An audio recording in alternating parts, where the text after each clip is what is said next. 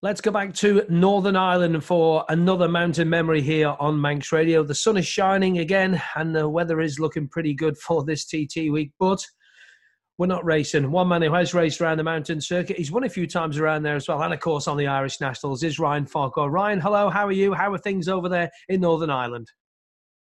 We're pretty good, Chris. Everybody's in the same boat, just with this virus that's going about. But hopefully things are on the turn now, and we'll try and get back to a normal life pretty soon. But unlike other people who haven't been doing much or anything, you've been flat out. Been trying to get hold of you for weeks. Well, whenever you're a one-man band, there's that many jobs. Because the weather was good, I was trying to do around the house, like painting fences, power hosing. I've also jobs in the workshop. I've started doing a little bit of vapor blasting. So there's a few people that has been bringing bits and pieces to me to have blasted, like old crankcases and things, where they must be stuck in their workshop, refurbishing or restoring old bikes. So, it's good. Business continues on and still building bikes for people and doing bits, etc. too, yeah? Even though we have no racing, yeah? Well, I've a couple of engines set out there that, that were meant to be sorted, for the start of the season. But whenever this kicked in, everything was kind of put on hold. With no need for them as yet, But hopefully things will start to free up and, we'll maybe be able to do track days and things in the not too distant future. Isn't it bonkers the fact that we've had an absolute cracking weather-wise start to the season? I mean, the Cookstown, the Chandrigay, the Northwest would have been perfect. Even Scarborough, where you've won a few times as well. Isn't it daft that we've got this lovely weather and we can't do out?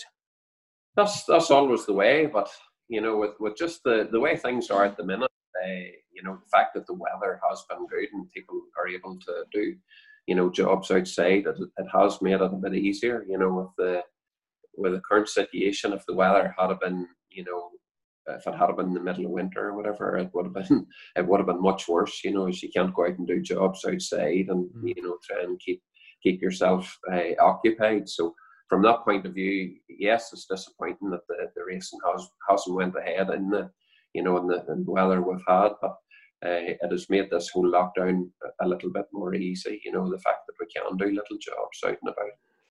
So a 5-time Duke Road Race champion, over 200 wins on the national scene around many circuits. You mentioned places like Ballybunion, but everywhere really. I mean, Skerries, Killaloe, Cookstown, that's your local circuit. The Bush Road races, all those circuits, Mid-Antrim. I mean, I remember that race you had with Darren Lindsay a few years ago. That was with the late Darren Lindsay, and that race you and Darren going over the old start and finish straight with the bike absolutely sideways and stuff. I'm sure some pretty good memories there on the Irish scene for you.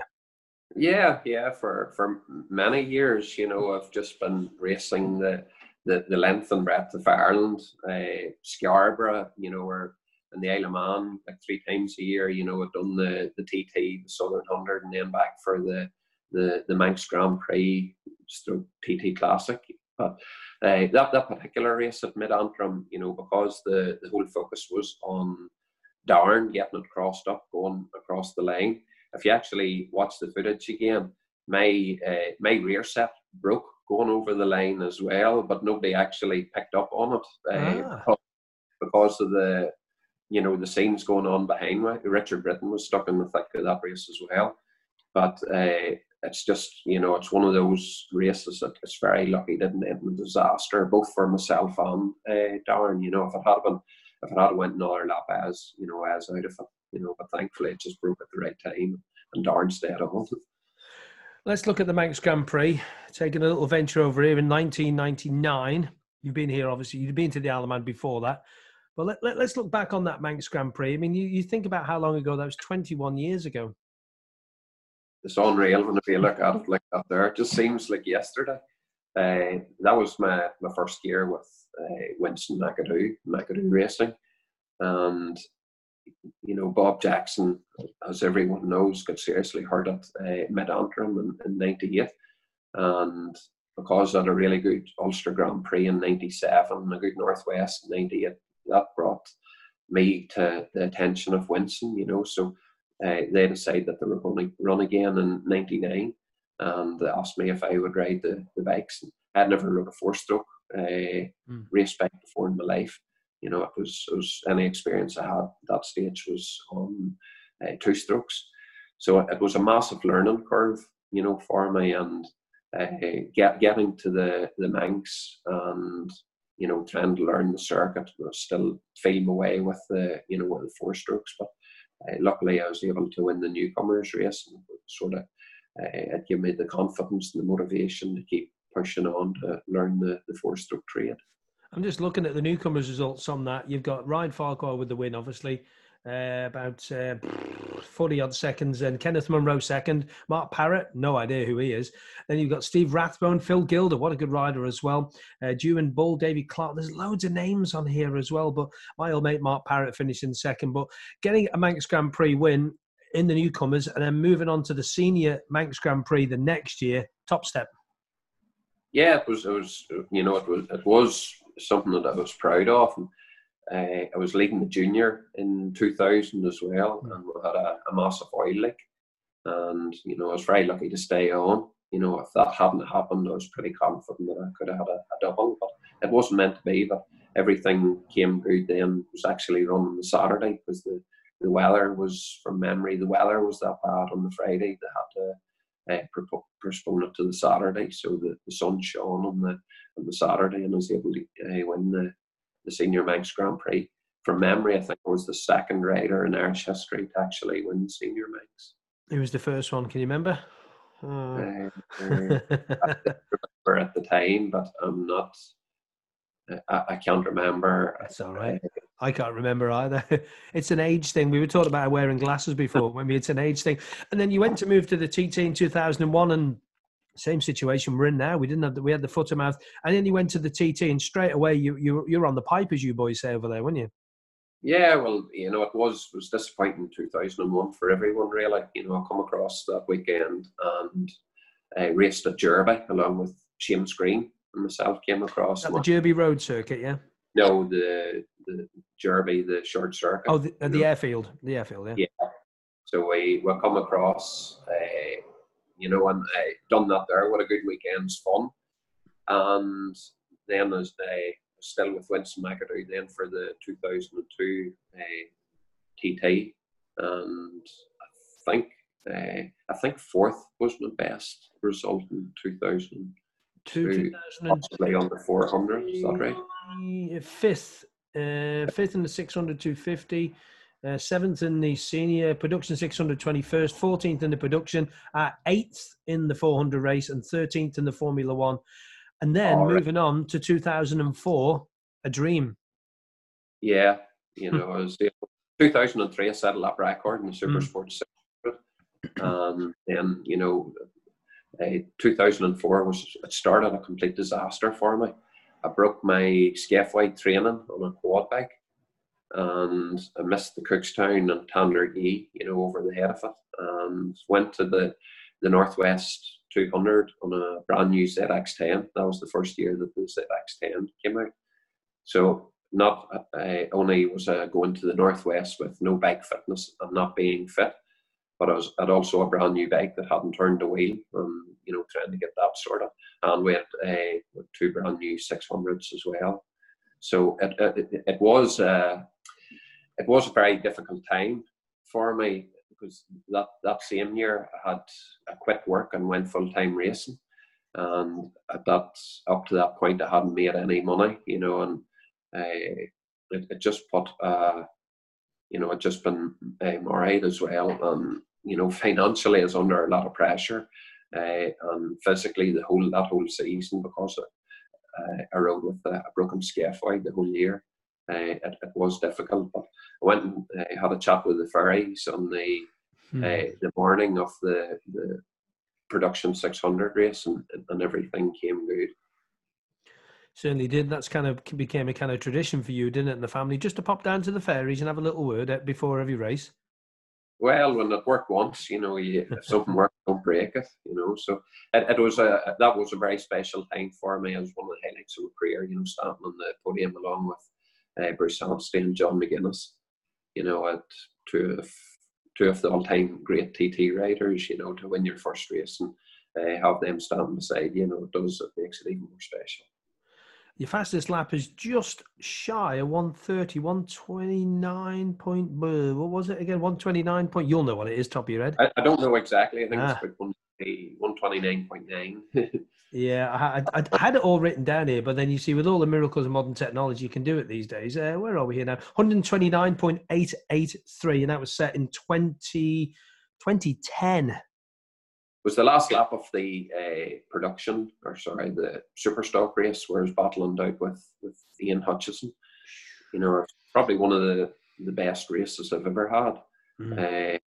You know, we had a really slow filler in the pits. I lost quite a lot of time in the pits. Then on the last lap, I come in behind, you know, quite a few back markers, and I lost a lot of time, you know. But I'd be fairly confident that had I had a clear lap, you know, the pace that I was setting would have been, I reckon, would have been over 131. But it wasn't meant to be. You know, it's just one of those things. Ian, he won the race fair and square, maybe by 1.2 seconds. At the time, Paul's got it, but you know, you just have to take it in the chin. That was the year he won the 5, wasn't it? So you could have stopped that. Yeah. But doing it on a bike that I bought and built myself, you know, is something I was proud of. Like I say, it's probably one of my best TT rides. A couple more questions. Obviously, a long association with Kawasaki, with Winston McAdoo, and of course Kenny Harker as well. What a big character around the paddock too. He helped you a lot along the way, didn't he? Oh, Kenny was a massive, he played a massive part in my career. He started helping me in 1996. The company that he worked for, Ewing Brothers, they agreed to sponsor me. You know, that was the start of my relationship there, riding a 250 Yamaha. It just happened by chance. One Saturday morning, I had to get a photograph taken, you know, for the local paper, and I was asked to bring the bike to Kenny's house because he was just home from Spain, and the lorry was available to get a photograph took of it. And I got on really well with him, with a bit of crack, and then he started coming to the races, and he enjoyed the crack. And one thing, he started buying me a few old tires and a set of lathers, and before too long then he was buying me bikes. You know, he just loved it. But he's just one of them characters. He's just an ordinary hard-working fella, and loved being involved, you know. So we had what I think about 12 or 13 seasons of good fun. You're the man behind the Kawasaki ER6, becoming from, well, I used to have one on the road, and a great little bike on the road, converting it from that to a racing bike. I mean, that has taken you so many hours in the shed. Well, it's not the shed, in your workshop, which is a pretty big workshop. I've seen pictures of it and that. But explain how that all come about. What made you think to yourself, do you know what? I can make this thing win. I think it was the winter of 2008. The MCI had made a statement that they were thinking of introducing a 650 twin class. So I went along to the meeting, and at that stage, I proposed that I liked the idea of it, and I proposed that they kept the bike standard to keep the cost down. But there was a few riders there that had tuned SV 650s and the different forks in it and that there. So they agreed at that meeting to leave it easier placed, that the only rule that would be in place would be the standard bore and stroke had to remain. Pretty much anything else went. So I said, that's fine. You know, I'm going to build myself an ER6. There's 3 or 4 guys at that meeting laughed at me. You know, I didn't know how competitive the bike was going to be. But as soon as I left the meeting, I spoke to a guy called Mike Johnson, who was the manager at Kawasaki UK at the time. And he was buying up for the idea, so he sold me a bike at the right money and gave me a few bits and pieces, you know, that I needed to convert it into a race bike, which at the time was a massive undertaking, because any company that I rang, you know, looking even simple things like rear sets or body work, nobody had ever heard of one. Nobody had, you know, ever thought that, you know, these bikes would be turned into race bikes. So I had to start pretty much adapting a lot of ZX10 parts that I had in the workshop, and went and we won the first race at Cookstown, and it just come on leaps and bounds from there, really. And it's another thing that I'm really proud of, that the lightweight as we now know it, are pretty much built on bikes that are designed for commuting on or going to get a pick on. The late great Joey Dunlop, his fastest ever lap around the TT circuit was on a factory SP1 with 124 odd mile an hour, where the lap record now for these commuting bikes are just about a 1 mile an hour, 1.5 mile an hour off that. So it just puts it into perspective how much development that has went into these bikes. Yes, the course is faster, but it's not 3 mile an hour faster than it was back in the day. So whenever you look at it from that point of view, what the speed that Philip McCallan and them boys were doing on factory 750 Hondas to with these commuting bikes, it is pretty special. You mentioned the 2010 Superstock race against Ian Hutchinson. The final question will be this one, really. A memory that you could take as the whole of the world seems to go past the house. The final question I'm going to ask you about, from the Isle of Man, this place, what sort of memories will you take away from this place when you decide, I don't want to go to the TT this year, I don't want to come to the Manx Grand Prix, I don't want to come to the Southern 100? What sort of memories will you have? Out of all the countries I've been to in the world, I would say the Isle of Man is my favourite. When I got married, myself and Karen and our mum, I just wanted a small loo, get married, and no big hype, and there's no better place than to go to the Isle of Man. With all the years, excuse me, coming over to the Southern 100, Manx Grand Prix, the friends that I've made over there, just everyone about, I still love coming back. I was meant to come back this year to ride my trials bike in the 2-day classic, but I'm just hoping as long as there's breath in my body that every year that I'll be able to get back to the Isle of Man and either enjoy racing or competing on the trials bike.